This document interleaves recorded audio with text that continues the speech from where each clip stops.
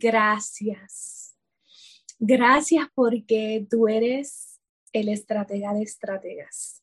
Tú eres un Dios que tiene tanto cuidado. A ti no se te escapa una. Y cada día tú me sorprendes. Nuevas son cada mañana tus misericordias. Y estoy tan agradecida de tu cuidado para nosotras, de tu cuidado para tus hijos, de tu cuidado para el pueblo de Dios que nos va a escuchar en esta noche para nosotros y madrugada para otros, tarde para otros, diferentes zonas en las que nos están escuchando simultáneamente, pero tú eres uno.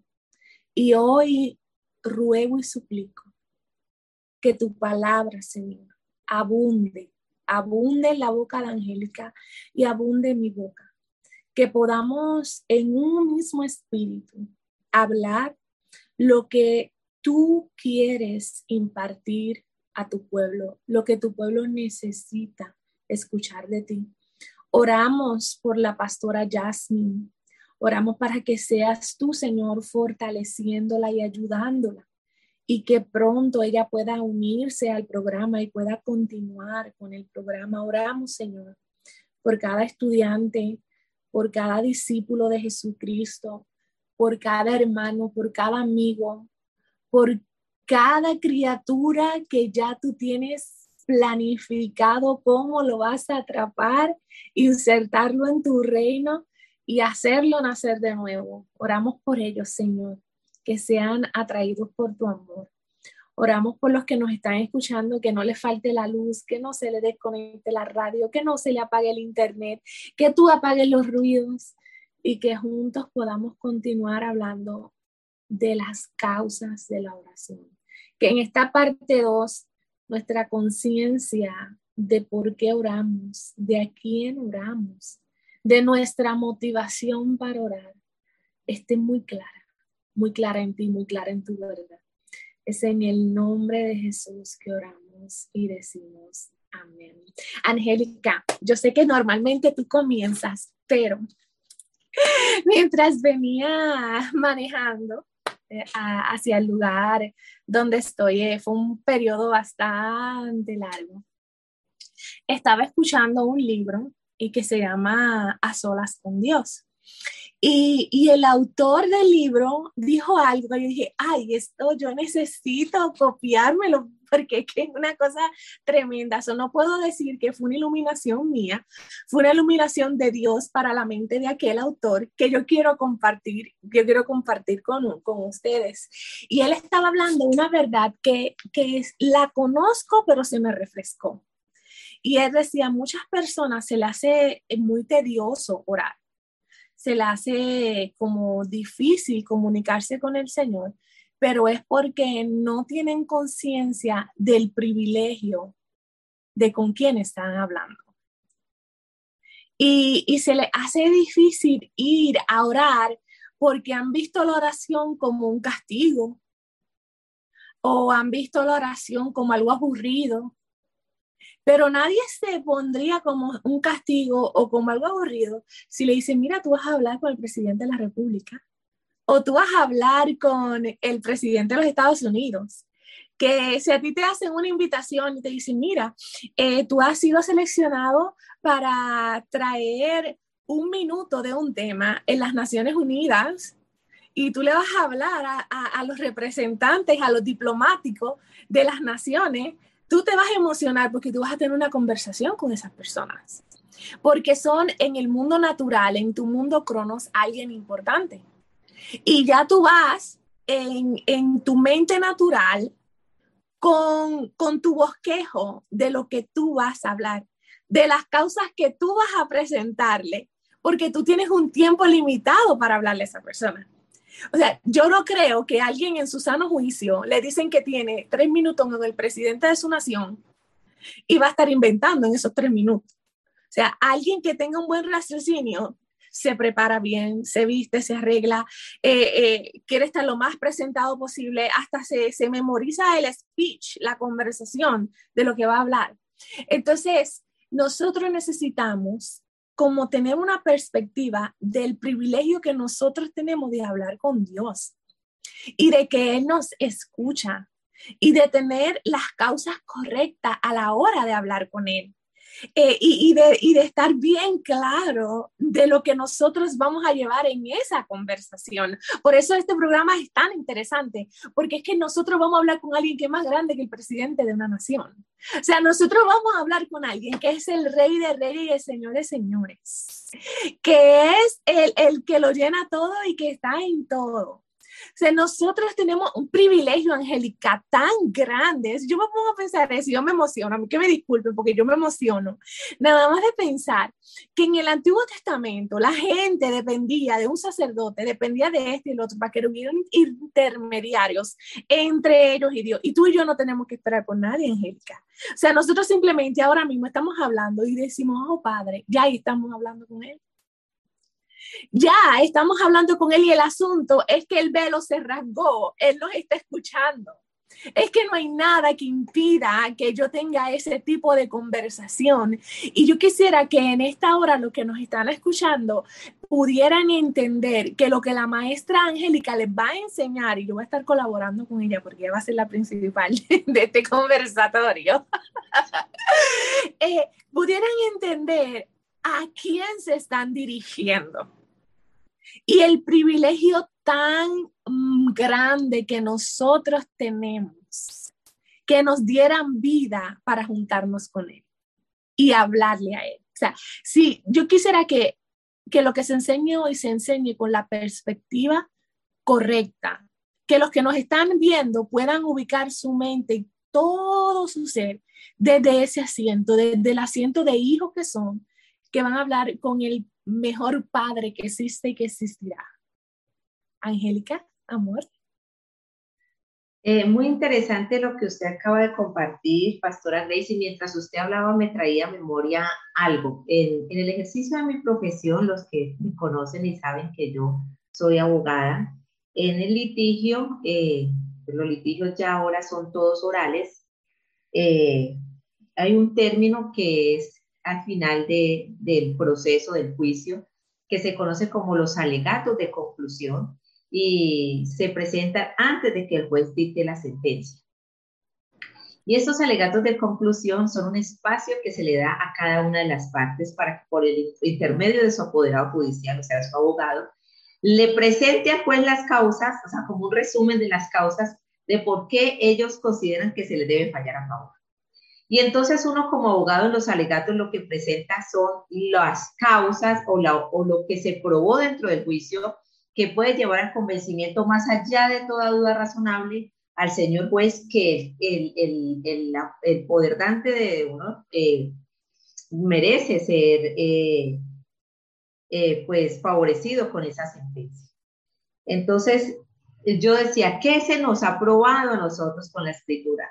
Que Jesús es el Hijo de Dios, que vino a darnos vida eterna, que vino a rescatarnos, que nos redimió, que nos salvó, que nos limpió, que nos regeneró. Y entonces esas causas son las que deben ser las causas de nuestra oración. Veíamos hace 8 días, el Señor nos permitió mirar precisamente el título de este programa son las causas de oración, que era una causa. Y decíamos que la causa era el origen, el motivo, el fundamento de algo. El fundamento de una acción. Y veíamos cómo la oración es una acción. El Señor nos permitió ver cómo en el Antiguo Testamento la oración se dio para entablar un diálogo entre Dios y el hombre. Pero en el estatus de que el hombre era una criatura y Dios el creador. Conociéndose este Dios en el tiempo de los patriarcas como el Shaddai, y a partir de que Dios da la ley en el Sinaí como el yo soy. Pero siempre el hombre conservando su estatus de criatura. Podemos ver como en los Salmos, que es el libro de oraciones, se hacen oraciones de súplica, de acción de gracias, que es el estilo de la oración, y pedíamos por liberación, por refugio, por protección, por perdón. Igualmente en este tiempo también lo hacemos, pero no se había perdido el estatus de criatura, creador. Y como en el Nuevo Testamento el estilo se sostiene, y estamos en acciones de gracia y estamos también en súplicas, pero lo que cambió fue el estatus del hombre, que ya pasó a ser de criatura a ser hijo. Y como ya nosotros no solamente pedimos por protección ni nada, sino para que se establezca el reino en nuestra vida, para que venga el reino en nuestra vida y nosotros podamos hacer la voluntad de Dios, que esa es la causa principal de la oración en el Nuevo Testamento, que nosotros podamos hacer la voluntad de Dios, y no solamente que podamos hacer esa voluntad de Dios, sino que sea agradable a nosotros hacer la voluntad de Dios. Entonces, esto lo veíamos hace 8 días, en lo que veíamos, y vimos que esta causa no fue establecida por un profeta, no fue establecida por un salmista, no fue establecida por un escriba, no fue establecida por un intérprete de la ley, sino por nuestro Señor Jesucristo. Él mismo estableció esta causa de oración. Y entonces en Mateo 6:10 veíamos como dice, venga tu reino, hágase tu voluntad como en el cielo, así también en la tierra. Y entonces de ahí donde nosotros tenemos que preguntarnos, y decíamos como tarea, como asignación, preguntarnos, ¿esta es mi causa de oración? Realmente, cuando yo dispongo este tiempo, aparto este tiempo para orar, realmente la causa de mi oración es decirle, Señor, que venga tu reino a mi vida, que en mi vida se haga tu voluntad, así como en el cielo, así también que se haga en mi vida, para yo modelar al mundo que un hombre puede vivir bajo la voluntad de Dios y que es agradable la voluntad de Dios. ¿Estoy orando por hacer la voluntad del Padre o estoy orando para que el Padre haga mi voluntad, me cumpla mis caprichos, presentándoles yo al Padre, como decíamos, el pliego de cargos, pues, el pliego de peticiones, como si fuéramos un sindicato, y también pues las consecuencias que traen cuando presentamos estos pliegos de cargo, que la pastora Grey lo ejemplificaba muy bien. Y no vamos a aceptar un no, y no vamos a parar, y vamos a orar, y pisábamos el lote, el carro, y bueno, etcétera, etcétera, etcétera. Vimos estas situaciones hace 8 días, cómo el Señor nos llevaba esto, y terminábamos diciendo que la oración es la forma de comunicación con el Padre, y que la oración nos fue dada por gracia. O sea, la oración no sale de nosotros. O sea, la oración no es algo propio del hombre. Efectivamente, como lo han dicho los sociólogos y los antropólogos, el hombre no fue creado para vivir aislado. El hombre fue creado para vivir en sociedad, y es cierto, ciertísimo. Y para usted y para mí es muy fácil entablar relaciones, demasiado fácil, porque está en nuestra genética. Esto lo han dicho los sociólogos y los antropólogos que han estudiado, claro que sí, pero a mí me queda fácil relacionarme con la pastora Grace, y me queda fácil relacionarme con todas las personas que están escuchándonos en este momento, con mi esposo, con mi mamá, con mi comunidad, con todo el mundo, pero con Dios no, porque quedamos desconectados de Dios. Cuando el hombre pecó, quedó desconectado, porque fuimos expulsados del Edén. Y esta expulsión me dice que fui desconectado de todo lo de Dios. Y no solamente desconectado, dice que Dios colocó quien custodiara el árbol de la vida. Y había un querubín con una espada de fuego, es decir, por intentos que hiciera el hombre, cualquier intento iba a ser un intento fallido. Entonces, allá quiero llegar a cualquier intento que haga el hombre de comunicarse con Dios, de entablar una relación por sí mismo, per se, por sí mismo, es fallida, porque la oración es por gracia, nos fue dada por gracia. Es un favor. El hecho de que nosotros podamos cerrar nuestros ojos y decir, Abba, eso es gracia. Solamente eso, gracia. Porque millones lo pueden hacer. Todas las criaturas pueden hacerlo. Pero no son escuchadas si no son hijos de Dios. Y el Hijo de Dios cierra sus ojos y dice, Abba, y llega esa conexión que trasciende las leyes de este universo, hermano. Yo quiero que usted entienda, trasciende las leyes de este universo, las leyes universales que rigen este universo y que permiten que funcionen. y lo lleva a usted al plano de la eternidad con su Padre. Entonces la oración fue dada por gracia y nos fue dada a nosotros, para que entonces empecemos a valorar esa oración, para que empecemos a darle un valor especial a esa oración, así como usted disfruta comunicarse con las demás personas y cuando no habla con una amiga, cuando tiene abandonada una amistad, usted dice, me voy a llamarla que me hace falta. Si le hace falta a usted hablar con esta persona que en cualquier momento se la puede encontrar, cuanto más con su Padre. Ay, Angélica, Angélica, Angélica, Angélica, Angélica. Escuchándote hablar, se me acaba de apretar el corazón. Y te voy a decir por qué. Yo no te puedo decir que yo escuché una voz que me habló, porque yo no soy de las que tienen esos privilegios. O sea, Sí. yo no soy de las que están diciendo todo el tiempo que Dios me dijo algo, ¿verdad? A menos que sea por su palabra. Por su palabra Él me habla. Amén, así es. Pero yo no soy de las privilegiadas que escuchan como voces audibles de ese, y creo que Dios le habla a la persona. Sí, sí, claro. Yo no tengo ese privilegio de que me pase tan corrido, pero cuando tú estabas hablando, venía como esto a mi corazón, que me hace el corazón latir así, tum, tum, tum, tum, bien rápido. Y es como, ¿dónde está tu afecto? ¿Dónde está tu afecto? Porque tú decías, nosotros queremos hablar con nuestros amigos. Nosotros queremos relacionarnos con las personas. Pero ¿dónde está nuestro afecto para con nuestro baba? ¿Dónde está ese amor? Porque muchas veces nosotros hasta estamos en relaciones interpersonales donde el otro se molesta gravemente contigo si no hablan, si no comparten, si no están juntos. Pero ese no es el mismo drama que le puede hacer esa persona a Dios cuando lleva una semana sin hablar con él.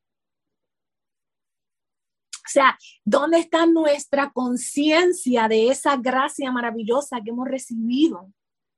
De ese privilegio. O sea, ¿dónde está ese anhelo de nosotros? Es decir, queremos hablar contigo porque te amamos tanto que queremos conversar. O sea, yo me acuerdo cuando en un tiempo de mi vida yo estuve enamorada. Angélica, yo te digo una cosa, yo quería hablar con mi novio de día y de noche. O sea, literalmente, o sea, yo trabajaba con FaceTime al lado mío y él trabajaba en su computadora, yo en mi computadora, pero él estaba ahí en el teléfono, ¿entiendes? Excepto cuando eran llamadas telefónicas, pues ya eso confidencial, eso se paraba. Pero yo te digo que era un anhelo, era un levantarte y tú quieres hablar con esa persona. Es tu comer y tú quieres hablar con esa persona. Es todo lo que tú haces, pero él es nuestro amado. O sea, no se supone, o tú me corriges si yo estoy equivocada, que la iglesia es la novia del Cordero. O eso en tu Biblia es diferente a la mía. Es que ni siquiera sé que es la novia, porque el noviazgo como tal es una invención del hombre. Yo quiero que entendamos, el noviazgo como tal es una invención del hombre. Ella es la prometida, por eso se le llama la esposa. Mire, nosotros tenemos hasta una mala interpretación y me acabé de quitar mi prenda de matrimonio, no porque me voy a descasar, me faltaba. Para mostrarles esto, no para chicanear, no, o sea, no, sino para mostrarles esto. Esto que les estoy mostrando, no sé si se alcance a ver bien, es mi anillo de compromiso. Esto es conocido como una arra esponsalicia, así se llama. Una arra esponsalicia, o sea, que antes de yo casarme con Calvache, nosotros nos comprometimos, él se comprometió a casarse conmigo y yo me comprometí a casarme con él. Este es el contrato previo a este contrato solemne que es el matrimonio. Entonces, en la antigüedad, no existía eso de noviazgo, que yo voy y te visito en la casa, que te cojo la mano, que a veces se dan besos, que vamos a comer un helado. No. Se prometían el matrimonio y el esposo daba una dote, o sea, una responsabilidad, diciendo que él no se iba a retractar de ese contrato y que iba a tomar en matrimonio efectivamente a esa mujer. Entonces la iglesia es la esposa, la prometida de Cristo. Sí o sí van al matrimonio. Porque hoy en día nosotros tenemos un novio, pero ¿quién me garantiza que ese va a ser mi esposo? ¿Sí? O sea, la relación se termina y ya. En este caso, la iglesia sí o sí va al matrimonio. Es más, en la eternidad ya sucedió este matrimonio. Porque el Apocalipsis dice que Juan lo vio. En el Apocalipsis nos dice que Juan vio las bodas del Cordero. ¿Sí me están escuchando? Sí, te estamos escuchando, Sí, claro. es que me dice que la conexión está como inestable. Entonces, imagínense, en la eternidad eso ya sucedió. El Apocalipsis dice que las bodas del Cordero ya se celebraron. Eso es lo que dice el libro del Apocalipsis. Entonces, imagínense, la iglesia es la prometida. 100% ciertísimo que va al matrimonio. Es más, en la eternidad el matrimonio ya, pero no le gusta hablar con el esposo. ¿Qué tal esto, Pastora Grace, usted que es psicoterapeuta? Nosotras las mujeres hablamos hasta por los codos. Nos tapan la boca y nos salen letreros. ¿Sí? Porque está en nuestro diseño. Los hombres no hablan. Los hombres son sí, no, ajá, con gestos y ya. Y nosotras nos enojamos cuando los novios o los esposos no nos hablan, porque ellos no son de hablar, ¿sí? Ellos son así, no, y ni siquiera lo miran a uno para contestarle. Ellos son así. Entonces, ¿qué sucede? La iglesia representa a la novia de Cristo. Entonces se supone que la novia habla, o la prometida habla, y la iglesia no está hablando. La iglesia no está hablando. La iglesia no está hablando. La iglesia no está entablando una conversación con su amado. Ay. Porque entonces diremos, no, pero yo sí oro, pues no orará usted, dirá más de uno ahí, pues no orará ella, pero yo sí oro. No, es que aquí vamos a revisar si lo que yo llamo oración es oración. Ay, santo. Si realmente lo que yo estoy haciendo es una oración, porque yo le puedo poner nombre de oración, pero a la luz de las escrituras es una oración. O son vanas repeticiones. O son vanas repeticiones, exactamente. Entonces, eso es lo que tenemos que mirar. Por eso la oración es una gracia, o sea, la oración se dio con estas arras esponsalicias. Miren, la oración se dio dentro de la dote que el novio le dio a su prometida. Eso es, la oración está dentro de eso, es una gracia, es un regalo que Dios nos dio. Estábamos teniendo la oración como ese regalo, ese privilegio, esa dote que el Señor nos dio. Hasta que llegue ese momento de culminación de volvernos uno en la eternidad con Cristo. Porque es que aquí apunta el matrimonio, a que nos volvemos uno, una carne, uno solo, una unión de un alma. Eso es el matrimonio. Pero no tenemos compatibilidad porque es que no estamos hablando de no. Entonces, ¿para qué vamos a mirar? Y Angélica, cuando tú dices eso, por ejemplo, cuando yo daba, en un tiempo de mi carrera, el Señor me permitió trabajar mucho con terapia de pareja. Y a los terapistas nos llegan las parejas ya cuando se quieren divorciar. O sea, yo nunca he tenido una pareja que diga, nosotros nos recién casamos y como queremos evitar conflictos más adelante, quisiéramos que nos diera un curso para nosotros aprender lo que es comunicación efectiva y todo eso. No, cuando a mí me llegan las parejas, me llegan así. Estamos aquí porque nos queremos divorciar y ella me obligó a llegar aquí. O estamos aquí porque nos queremos divorciar y él me obligó a estar aquí. O estamos aquí porque nos queremos divorciar, pero nos dijeron que viniéramos a hablar contigo antes de hacerlo. O sea, ya ellos tienen la palabra divorcio en la cabeza. Ya cuando ellos llegan a terapia, cuando a mí me llega una pareja a terapia, ellos llegan ya con su mente que se van a divorciar y esto es como vamos a ver qué pasa. Pero no están muy seguros que se van a quedar.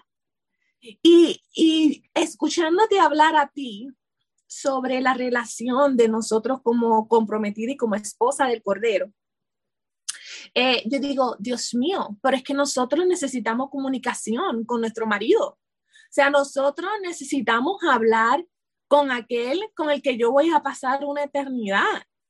Yo necesito escuchar sus instrucciones para mí en este momento. O sea, y es que no sé si ha sido una influencia cultural o yo no sé qué es lo que es. Tal vez tú me puedas ayudar a ponerlo dentro de la perspectiva, pero nosotros somos muy independientes y no estamos siendo dependientes de Dios. Por eso la oración no la vemos como un mandato, no la vemos como un recurso, no la vemos como un privilegio, porque la oración es muchas cosas, la oración es una sola. No lo vemos como todo eso porque estamos independientes. Nosotros somos muchas veces cristianos de nombre, pero humanistas en práctica. Me doy a entender con lo que estoy diciendo, cristiano de nombre, pero en realidad nosotros dependemos de nuestras fuerzas humanas. Y esto en los países desarrollados se da mucho. En las culturas donde tal vez hay un seguro de salud, en las culturas donde hay un ingreso bastante decente que da por lo menos para que haya comida básica en la casa, en las culturas donde el sistema económico no es que sea el mejor, pero es uno más o menos sobrellevable, la gente, como a los cristianos, como que se les olvida la dependencia y el privilegio que tienen de hablar con el Señor. Porque mira, Angelica, yo te voy a decir algo, mi experiencia en las naciones. Cuando yo voy a un país tercermundista, esa gente sabe orar. Los cristianos de esos países tercermundistas, Angelica, tienen una comunicación con Dios increíble. Esa gente ora, dedica tiempo a la oración. Cuando yo he podido leer, porque aquí no he ido, de otras culturas como la donde el doctor Cho, que él murió, tuvo su iglesia, no sé si es Corea del Norte o Corea del Sur, de verdad que no recuerdo, una de esas dos. Esa gente se va a hacer la oración. Esa gente dedican su mañana, sus tardes a orar, pero nosotros no. Inclusive el doctor Shaw una vez dijo, ¿cómo ustedes los de ese área del mundo lo logran? Porque es que ustedes salen del culto y se ponen a hablar y se van a comer. Llegan a las 12 de la noche a su casa y después no se quiere levantar temprano a orar. No, la oración para esta zona o para muchas de las zonas, zonas desarrolladas es tan opcional. Es tan si tengo tiempo. Es como que después que yo haya terminado todo, ya yo estoy agotada, ya yo estoy rendido, entonces que yo oro. Pero no es algo constante, no es un orar sin cesar.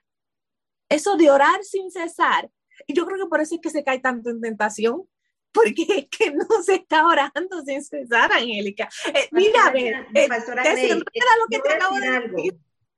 Esto es lo que pasa es que en la oración, le voy a poner este caso que me lo contó una persona, y es de aquí de Colombia. Colombia es un país tercermundista.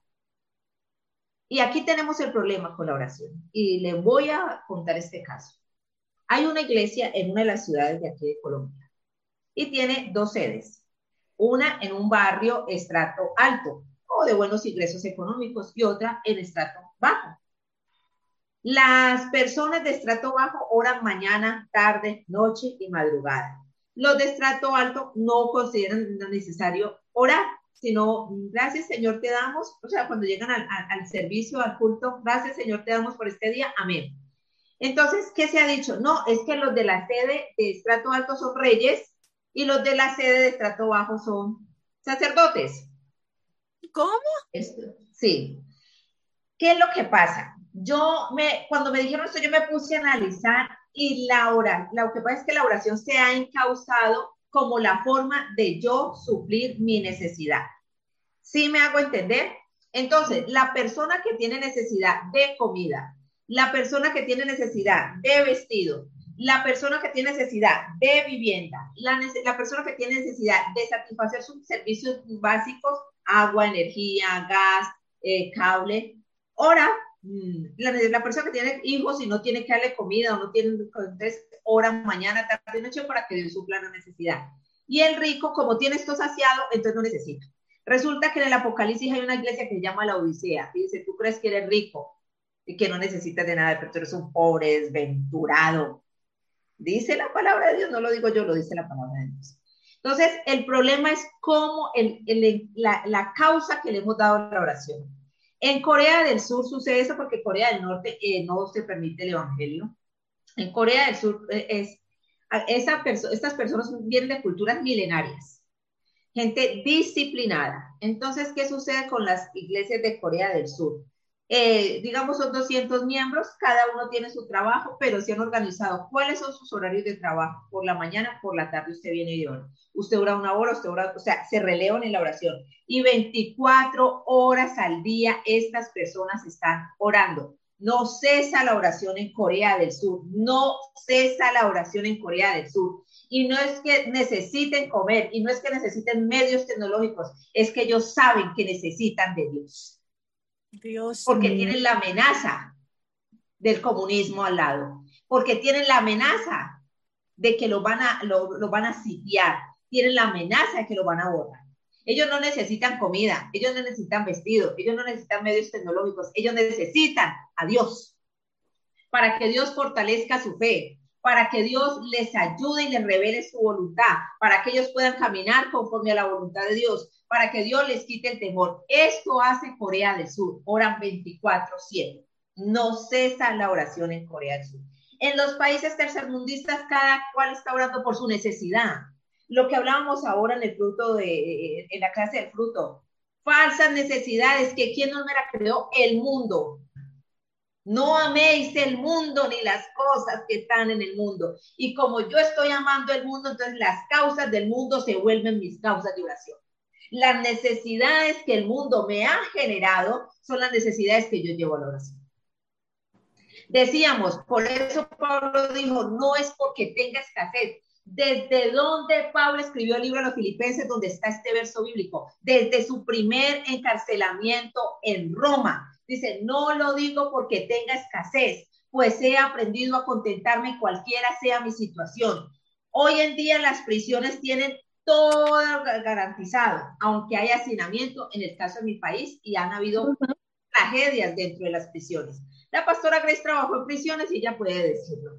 Pero hoy en día tienen derecho a abogados, tienen derecho, las ONG de derechos humanos, Human Rights Watch, mantienen pendiente de las prisiones, tienen veedurías, su alimentación es por el Estado, todo esto. ¿Alguien ha estudiado qué es la prisión romana? ¿Qué era caer en manos de Roma? Y este hombre está escribiendo desde una prisión a los filipenses, dándole gracias por las dádivas a los filipenses. Dice, yo no tengo escasez, pues he aprendido a contentarme cualquiera sea mi situación. Sé vivir en escasez y también sé vivir en abundancia. Por todo he sido enseñado, dice el apóstol Pablo. Entonces, la causa de la oración de él, ¿cuál era? Hombre, que los filipenses aprendan de mi situación, no para que me la sacien, si bien tienen bien, que aprendan de esta situación. ¿Cuál es la causa de oración de Pablo en Filipenses? Mostrar la suficiencia de Cristo. La causa de mi oración es mostrar en mi vida la suficiencia de Cristo. Eso me tengo que preguntar, porque es que la causa de oración ahí era, cuando Pablo dice que ya aprendió, es para mostrar la suficiencia de Cristo. Mi oración va encauzada a mostrarle al mundo, a dar testimonio de que Cristo es suficiente, que Él sí es la plenitud de aquel que lo llena todo en todos, que de Él tomamos gracia sobre gracia, que Él estaba lleno de gracia y de verdad. Eso realmente es la causa de mi oración. Porque debemos entender esto, o sea, por eso yo digo, podemos decir, no, yo oro, y es el tema que vamos a entrar. Los discípulos, vamos a hablar de a los discípulos, para meterlo en el contexto bíblico. Los discípulos eran judíos. No había en ese momento con Cristo ningún gentil. Todos eran judíos. El judío por su linaje, traía la oración consigo mismo. Como Cierto. en Colombia, que el sancocho no falta, porque el sancocho es cultural en Colombia. Todos los colombianos hemos comido sancocho. Sí, así mismo el judío traía por su linaje la oración. Era algo que traían ellos, era propio de ellos. ¿Sí? Así. Cuando Dios entregó la ley, que la entregó en el Sinaí a Moisés, Israel con esa ley, ¿por qué? Lo que Dios entregó no solamente fueron los 10 mandamientos, sino 613 ordenanzas, divididas en las leyes morales que todos conocemos como los 10 mandamientos, en las leyes civiles para organizar el pueblo y en las leyes ceremoniales o de culto. Entonces, cuando Israel recibe esta ley, ¿sí? Ellos se organizan como una nación. Ya se organizan como nación y adoptan, digamos, una religión monoteísta, porque alrededor sus vecinos eran politeístas, tenían varios dioses. Y todos los asuntos que trataba Israel, ¿sí? Los trataba desde los preceptos entregados por Dios en el Sinaí a Moisés. De esta manera surgió en Israel la necesidad de organizar esta ley. Y por eso vemos el surgimiento de los escribas, ¿sí? Los escribas vienen a organizar la ley, ¿sí? Y de organizar las formas de rendir el culto. Y no fue la excepción la oración, la forma de comunicarse con Dios. Entonces se organizó el sacerdocio, que Dios mismo lo estableció. ¿Qué hizo el Señor? Dijo, me apartas a Aarón y los hijos para que ellos sean los sumos sacerdotes, y los sumos sacerdotes van a salir de la descendencia de Aarón. Y los sacerdotes que servirán en el altar van a salir de la tribu de Leví, ¿sí? Esto lo organizó el mismo Señor. Eso estuvo hasta el año 123 antes de Cristo, cuando ya Roma metió sus manos y ya el sumo sacerdocio era organizado por Roma debido al pacto que hizo el reino de Judea con Roma, pero eso es otro tema muy aparte. Pero esto fue la organización que Dios le dio a Israel, ¿sí? Cuando se adoptó la oración, entonces, ¿qué pasó? Que ellos le colocaron a la oración todo un ritual, teniendo oraciones, teniendo horarios para la oración, los que debía llevar a cabo, quién dirigía la oración, la postura del cuerpo y hacia dónde iba la postura del cuerpo de quien hacía la oración, la vestimenta, cómo debía ser, de quien iba a elevar la oración o de quien estaba orando. Y esto se hacía porque ya en el 180 antes de Cristo aparecieron las sectas religiosas, ¿sí? Que fueron 3 sectas religiosas en Israel, que es el fariseísmo, los esenios y los que no creen en la resurrección, los saduceos, el saduceísmo aparece. Entonces, de acuerdo a la secta que se pertenecía, así mismo era la oración o plegaria que se hacía. Entonces, los fariseos oraban con base en la resurrección, los saduceos oraban negando la resurrección, y los esenios oraban dándole la espalda al templo de Jerusalén. Mire, entonces cada quien adoptó su postura sobre la oración. Entonces yo me tengo que preguntar, es que esto es así, Pastora Grace, la palabra misma nos enseña, o sea, yo he adoptado una postura, o sea, de acuerdo a la religión que yo practique, porque es que somos religiosos. Entonces, así mismo yo estoy orando, o sea, así mismo voy adecuando la oración. Señora, bien pueda.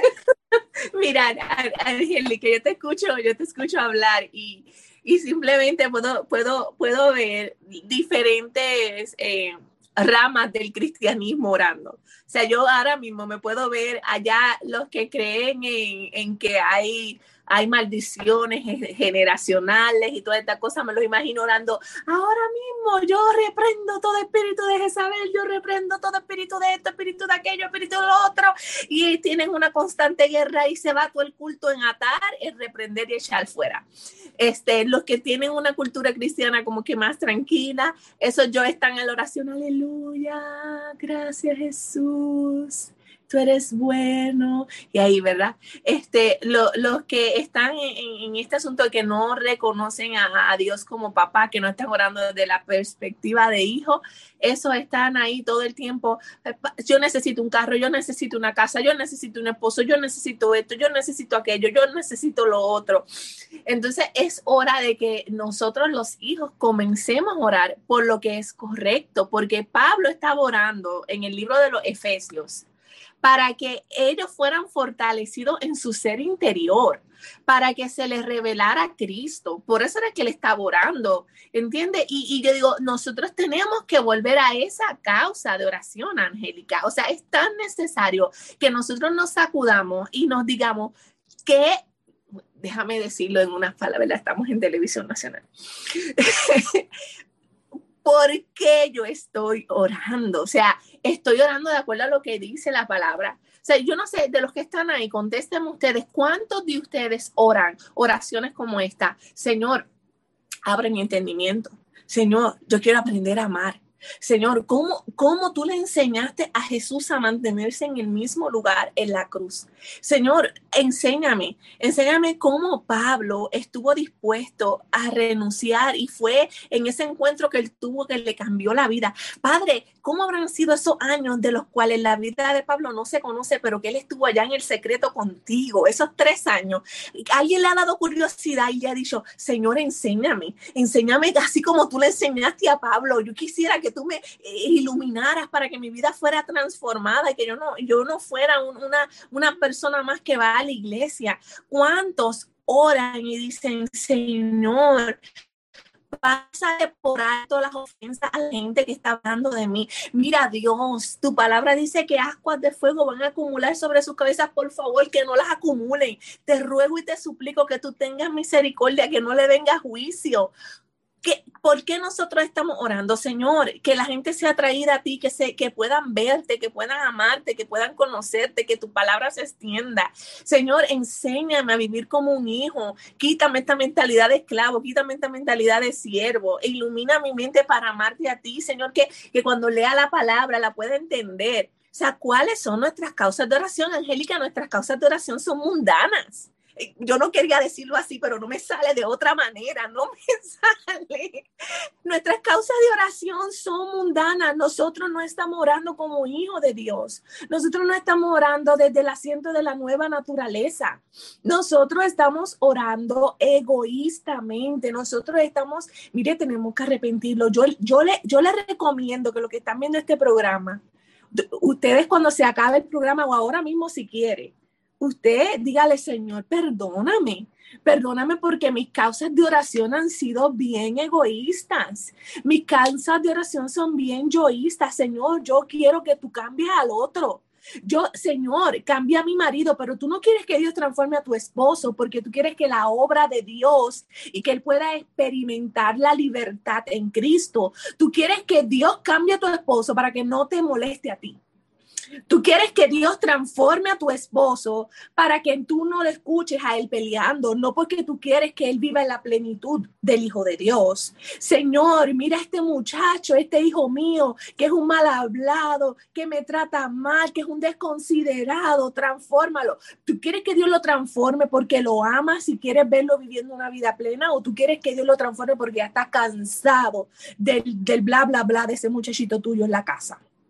O sea, Señor, mira a este hermano de la iglesia. Padre, mira que es una chismosa y tú estás chismoseando con el Señor también. Tú estás hablándole mal de los hermanos de la iglesia. O sea, ¿cuál es la motivación? Si estuviera aquí la pastora Jasmine, es como que la puedo escuchar diciendo, mi gente, ¿cuál es la motivación de su corazón? ¿Cuál es la intención? Jasmine, escríbeme si me estás viendo. ¿Qué es lo que te está motivando a esa causa de oración? O sea, es como, tenemos que escudriñar nuestros caminos y volvernos a Jehová. Verdaderamente este programa se va para el número 3. Hoy no, verdaderamente no creo.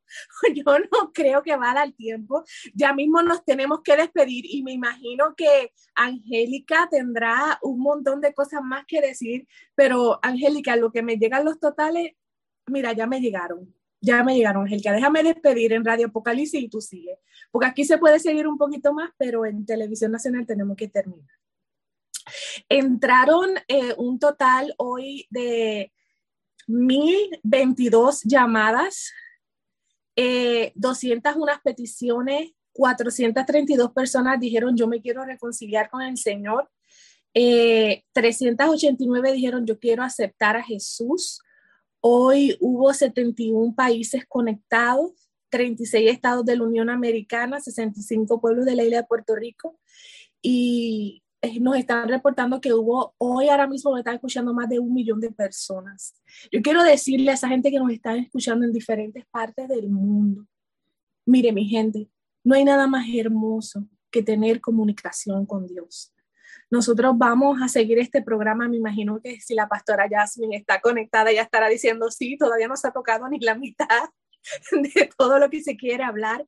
Entiendo que la semana pasada fue de mucha bendición, hoy ha sido de bendición también, para que los hermanos sigan aprendiendo lo que son las verdaderas causas de oración. Vamos a seguir con la parte 3, vamos a seguir unidas porque es que todavía hay tela que cortar, hay material que hablar, pero entiendo que el Señor estaba hoy llevándonos a escudriñar nuestros motivos de las causas de oración, y a esos que dijeron me quiero reconciliar, a los que dijeron me quiero convertir, yo quiero que usted entienda algo. Hoy es un primer paso. Ese quiero hacerlo, ese llamar, ese mandar un mensaje, es tu primer pasito, y quien te atrajo a hacerlo fue el mismo Espíritu de Dios. ¿Qué te recomiendo? Consíguete una Biblia y comienza a leer. Si quieres empezar sencillo, comienza en el libro de Juan. Comienza ahí, poco a poco, leyéndola. Y cuando la leas, dile, Abba, háblame. Quiero conocerte a través de la palabra. Búscate un lugar, si donde tú me estás escuchando hay una iglesia donde prediquen que Cristo es el Hijo de Dios, que Cristo sana, salva, bautiza, viene otra vez. Una iglesia que te predique las verdades del Evangelio. Te recomiendo que comiences ahí. Si tú vas a una iglesia donde te endiosan a ti, te dicen que todo va a estar bien, que tú eres lo mejor que se ha creado en el universo, sal corriendo que entraste a una doctrina de error. Porque ahora las doctrinas de errores no es simplemente ver ídolos en las paredes, ahora el ídolo son la gente. Si tú estás en una iglesia donde no idolatran a la gente, donde tú no ves que alaban a otro Dios que no es el Dios de la palabra, comienza a congregarte. Llama, porque las emisoras tienen iglesias que te pueden recomendar para que comiences a vivir una vida de hijo y puedas ser transformado y experimentar el nuevo nacimiento. Vamos a orar para despedir en la televisión y seguimos tú y yo un ratito más. Abba, gracias por este tiempo, gracias por la maestra Angelica y gracias por todas las emisoras que se conectaron en la tarde de hoy. Te ruego y te suplico, Padre, que todos aquellos que han llamado porque tienen una situación de salud, otros porque te quieren aprender a conocer, diferentes llamadas, Señor. Ruego y suplico que tú contestes de acuerdo a tu voluntad las peticiones y que les dé fortaleza a aquellos que tú los tienes en un tiempo de aprendizaje que a lo mejor ellos no pueden entender. Mira a los que han dicho, me quiero reconciliar, mira a los que han dicho, quiero aceptar a Jesús. Padre, tú los atraíste a ti. Ahora ruego y te suplico que ellos puedan aprender tu palabra y que puedan transicionar a ser hijos tuyos, que ellos puedan experimentar lo maravilloso que es vivir la vida del Espíritu, vivir como, no como una criatura, sino vivir como viven los hijos que conocen a Abba, los hijos que conocen a su papá. Que tú seas a través de tu palabra derribando todo argumento que ha estado formado en ellos hasta el día de hoy, que tu palabra los derribe y que ellos puedan verte a ti por quien tú eres, no por lo que ellos se han imaginado o por el Dios que ellos han creado a través de los años. Es en el nombre de Jesús que oramos por todos ellos y decimos amén, amén, amén. Dios te bendiga, Dios te guarde. Nos vemos la semana que viene en la misma hora y en el mismo canal. Si es de noche y vas a dormir, descansa. Si es de día, que tengas un día maravilloso en tu trabajo. Dios te bendiga. Bye bye. Angelica, continúa. Pastora Grace, entonces lo que venimos hablando de los discípulos nos permite entender a nosotros que la oración no era desconocida para los discípulos. No era desconocida. Y que por el contrario, ella, o sea, la oración hacía parte de su diario vivir. Entonces aquí nosotros, todos los que estamos aquí, nos tenemos que preguntar lo siguiente. ¿Qué le llevó a uno de los discípulos a pedirle al Señor Jesucristo que les enseñara a orar? ¿Qué lo llevó? Eso me lo tengo que preguntar. Esto lo encontramos en Lucas 11, versículo 1. En la versión Reina Valera 1960 dice, aconteció que estaba Jesús orando en un lugar. No dice en la sinagoga, no dice en el templo y no dice que estaba orando en público. Miren la diferencia. No estaba en la sinagoga, no estaba en el templo y no estaba orando en público. En los lugares donde acostumbraban las sectas religiosas a orar. Porque los fariseos eran la secta de los pobres. Los saduceos eran la secta de los ricos. Y los esenios era la secta que estaba en el desierto, en Qumran, que se había divorciado del Sanedrín y de la religión judía por lo corrupta que estaba y oraban ellos dándole la espalda al templo de Jerusalén. Entonces, mire, aconteció que estaba Jesús orando en un lugar que no era la sinagoga, que no era el templo, no era en público. Y cuando terminó de orar el Señor, le dijo, y cuando terminó uno de sus discípulos le dijo, Señor, enséñanos a orar, como también Juan, miren lo que dijo, como también Juan enseñó a sus discípulos. Entonces podemos ver que lo que llevó a este discípulo, que era un judío y tenía sus maneras de oración, a pedirle al Señor que le enseñara a orar, fue ver el testimonio de la vida de Juan el Bautista y el testimonio de vida de nuestro Señor Jesucristo, que eran unos testimonios de vida o eran unas vidas que iban en contravía de la vida que tenían las autoridades religiosas y de culto del siglo I de Judea, o sea, de Jerusalén. Era una vida que iba en contravía, en contraposición de la vida de los sumos sacerdotes, de los levitas, de todas las personas que practicaban el judaísmo en este tiempo.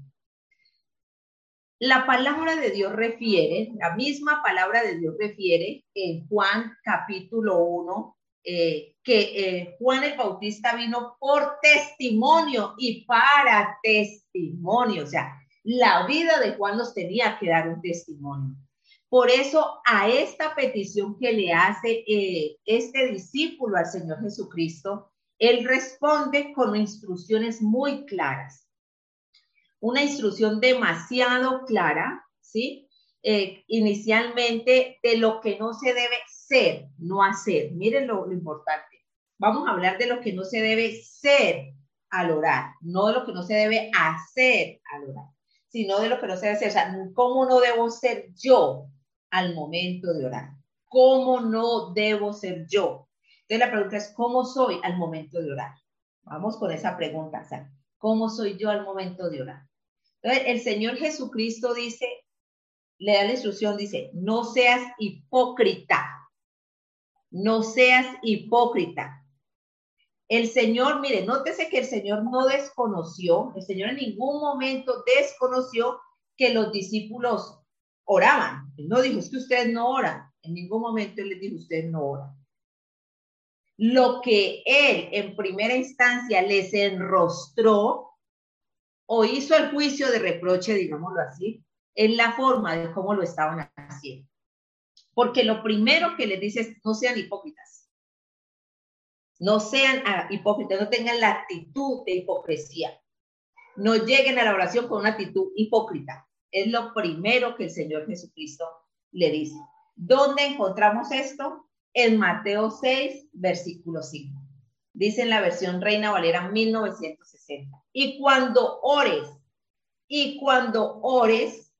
no tengas la actitud, no adoptes la actitud, no vengas con esa postura. Y cuando ores, no seas como los hipócritas, porque ellos aman el orar en pie en las sinagogas y en las esquinas de las calles para ser visto de los hombres.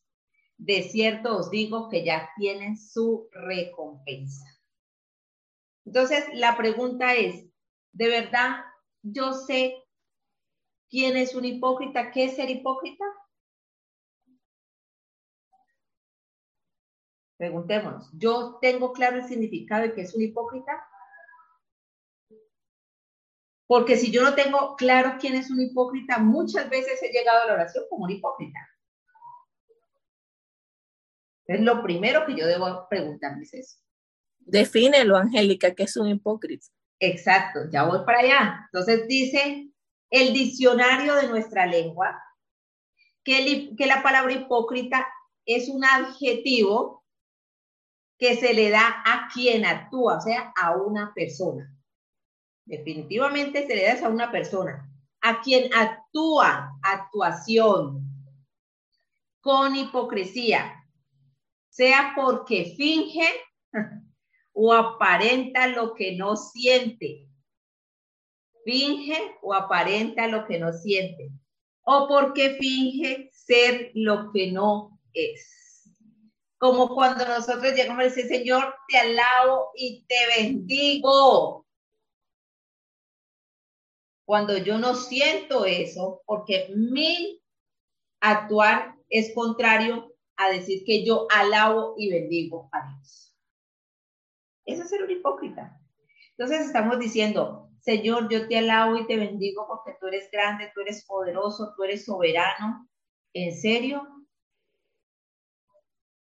¿En serio? Y con mi actuar, ¿qué estoy diciendo? O sea, la oración va acorde a mi actuación. O sea, yo entro al secreto, yo oro, pero la oración no va divorciada de mis acciones. Lo que yo estoy expresando con mis labios en ese momento es lo que se ve en mi actuación. Entonces, cuando llegamos y le decimos al Señor, Padre, tú eres soberano sobre toda la creación. Él es soberano sobre toda la creación y sobre tu vida también.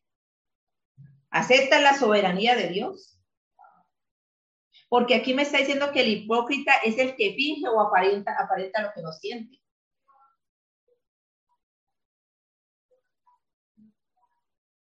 Eso lo está diciendo ahí la palabra. Angélica, cuando tú dices, Señor, yo quiero hacer tu voluntad. Y el Señor te está diciendo, vete, suelta la capita, vete, corre la amiga extra, vete, perdona, que es que te ofendió. Y tú, Señor, lo que tú digas. Y el Señor diciéndote, vamos, reconcíliate con tu tía, con tu prima. Mira la hermanita de la iglesia, que la bloqueaste, desbloquéala. Pero no, Señor, tú sabes que yo voy hasta los confines de la tierra. Y el Señor diciéndote, no es a los confines de la tierra. Mira, 2 cuadras más abajo vive la persona, vete. Camina hasta allí, habla con ella. Es que somos hipócritas. ¿Sí? Somos hipócritas. Somos. Por eso aquí lo primero que el Señor dice es cómo no ser en la oración. No cómo no hacer, sino cómo no ser. No seas como los hipócritas. O sea que las oraciones hasta ese momento eran una hipocresía. Las oraciones hasta ese momento eran una hipocresía. El ritualismo, la ritualidad que se estaba llevando a cabo no era sino un manto de hipocresía. Ay, Angélica, no. Y esto se lo está diciendo, no se lo está diciendo al fariseo, no se lo está diciendo al saduceo, no se lo está diciendo al esenio, no se lo está diciendo al sanedrín, no se lo está diciendo a Roma, se lo está diciendo a sus discípulos. Ustedes no pueden seguir orando como vienen orando, como unos hipócritas. Hoy en este momento histórico, hoy, 1 de septiembre de 2022, el Señor nos dice, no sigan orando como están orando como los hipócritas. Porque vienen aquí a decirme que yo soy santo, que soy soberano, que soy poderoso, que quieren hacer mi voluntad y están haciendo lo contrario. Desde su corazón no está saliendo esa verdad. Este pueblo de labios me honra, pero su corazón está lejos de mí. Es decir, desde mi pensamiento no está saliendo que realmente yo quiero y necesito hacer la voluntad de Dios. Lo estoy diciendo para que la pastora Grace, Jasmine, Kenia, todas me escuchen. Señor, quiero hacer tu voluntad. Pero Él que escudriña mi corazón sabe que yo no quiero hacer su voluntad. Y que yo digo, Señor, necesito hacer su voluntad. Mentira, Señor, yo no necesito hacer tu voluntad. No, yo quiero hacer la mía. Exacto. La mía yo quiero hacer. Exacto. Y es que así es que tenemos que orar, Señor. Yo muero de ganas por hacer mi voluntad, Señor. Quiero coger a Pepito de las mechas, Señor. Quiero mechonearlo. Quiero agarrarle que no le quede un cabello, Señor. Eso es lo que yo quiero, Señor. Por eso estoy acá. Porque esa es mi voluntad. Eso es lo que yo quiero hacer, Señor. Vengo acá porque tú eres el único que puedes transformar, cambiar, quitar este pensamiento de mi vida. No, pero estoy con ganas de dejar calvo a Pepito y estoy diciendo que Él es el soberano y el eterno Dios. Ay, entonces, esa es la definición. O sea, que le da quien actúa, sea porque finge o aparenta lo que no siente, o porque finge ser lo que no es. A ver, ¿cuántos somos hipócritas? ¿Cuántos estamos fingiendo ser lo que no somos? Lo que la pastora Grace decía, decimos que somos hijos de Dios, pero somos independientes. No, mi hermano, ser hijo de Dios significa dependencia 100%, 1000%, 2000% de Dios. Dios no tiene hijos independientes. Usted se puede autodenominar hijo de Dios. Con eso no hay problema, pero para Dios no es hijo. Porque el hijo de Dios es el que está sometido a la voluntad de Dios. El hijo de Dios es el que hace la voluntad de Dios. El hijo de Dios es el que está completamente unido al Padre. Porque es que eso fue lo que nos vino a enseñar el Señor Jesucristo. Él no oró, Señor, pasa de mí esta copa, si no es posible, Señor, si es posible, pasa de mí esta copa, pero que no se haga mi voluntad y no la tuya. Y cuando lo fueron a capturar, Él no se echó a perder.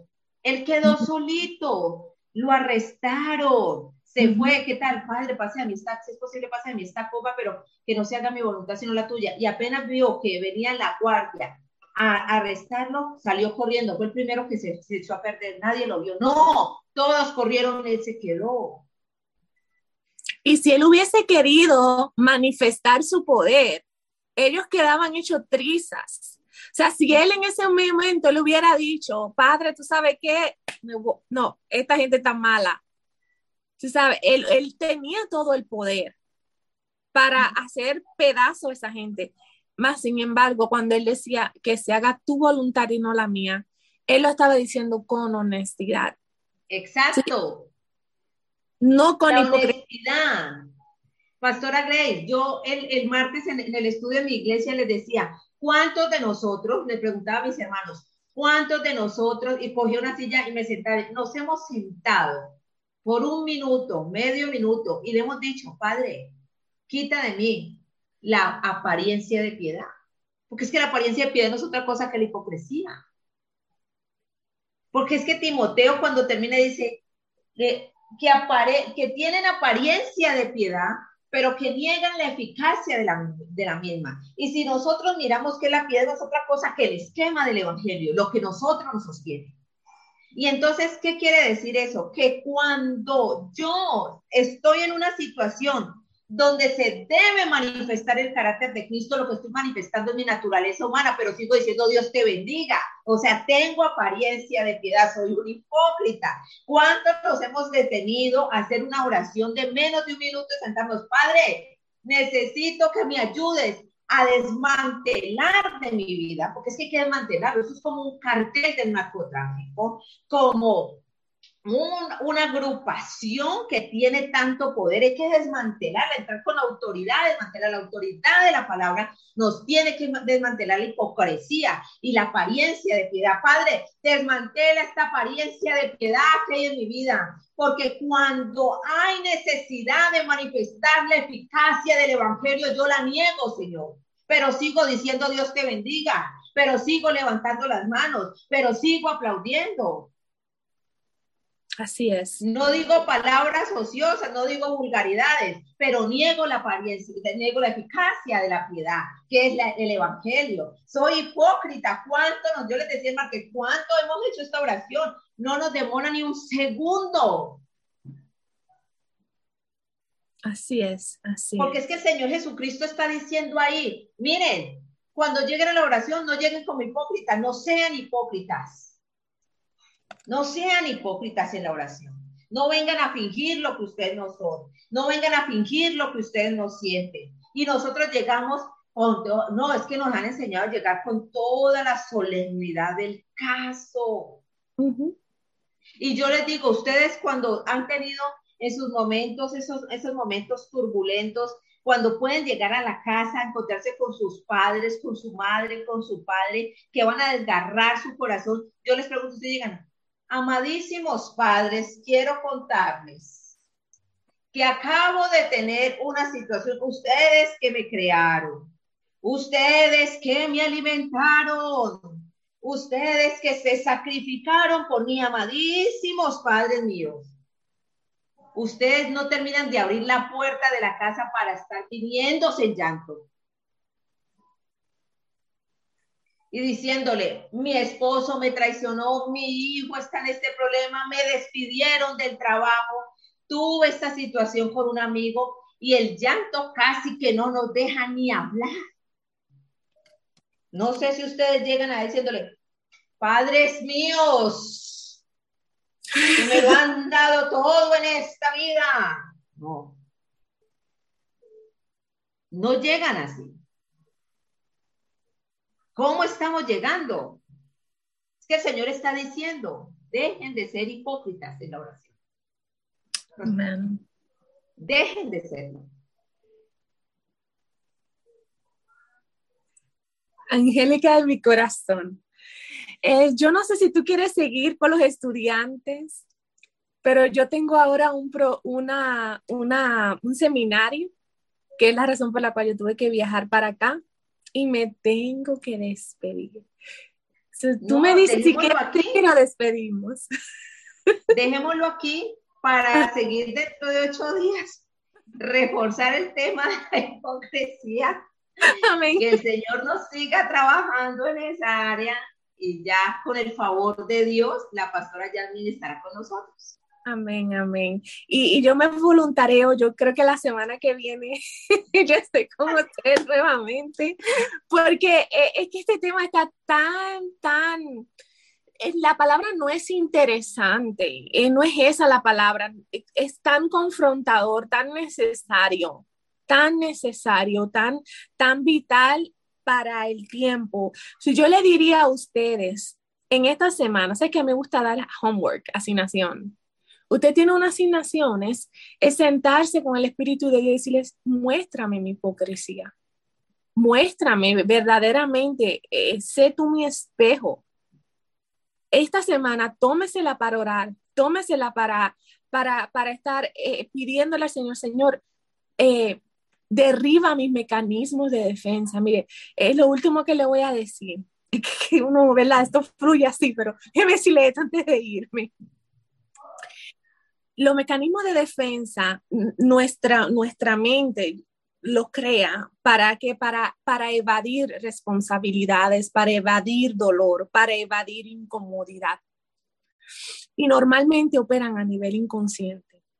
Pero por la palabra que se ha hablado hoy, se está trayendo esto a tu conciencia. ¿Qué tú vas a hacer? Tú vas a orar y vas a decir, Espíritu Santo, tú que escudriñame. Y tú no digas como el salmista David, y ves si hay en mi camino. No, ya tú sabes que lo hay. So, tú no le digas, a ver si hay en mi camino, no diré, hay en mi camino de perversidad y yo quiero saber cuáles son y los quiero que tú los trabajes conmigo. Muéstrame mi hipocresía. Esa va a ser tu oración en esta semana. Muéstrame mi hipocresía y dime, enséñame cómo lo vamos a trabajar. Y esto es algo que lo vas a hacer con él.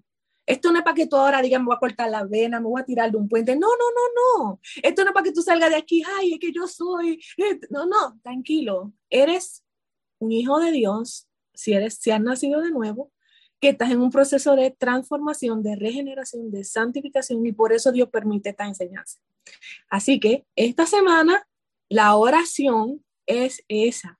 Señor, enséñanos a conocer. La pastora dice, la pastora Jasmine está diciendo, para los que no leen el chat, ella está diciendo, pidamos al Padre que nos muestre nuestra falta de conocer su paternidad y nuestra identidad de hijos. Muéstranos la hipocresía. Agarre esa oración, eso que escribió ahí la pastora Jasmine, escríbalo en un papelito. Y que esa sea tu oración. Y mi oración para despedir esta sesión va a ser, Señor, ayúdanos a todos, porque yo tengo hipocresía en mi corazón. Yo, no sé tú, Angelica, yo tengo hipocresía en mi corazón. Esta palabra, mira, penetra para acá. Y si algo tenemos aquí, yo creo que las maestras en común, es que la palabra nos desmantela. ¿Entiendes? Y tenemos que orar y decirle, Señor, no queremos ser hipócritas. Y queremos amar a tu forma. Enséñanos. Comienza a orar eso. Si eso es lo único que usted ora en esta semana, está bien. Dele por ahí. Así que mi oración es que usted pueda desmantelar esos mecanismos de defensa que se han subido por la iniquidad de su corazón y del mío, y que podamos parecernos al Hijo.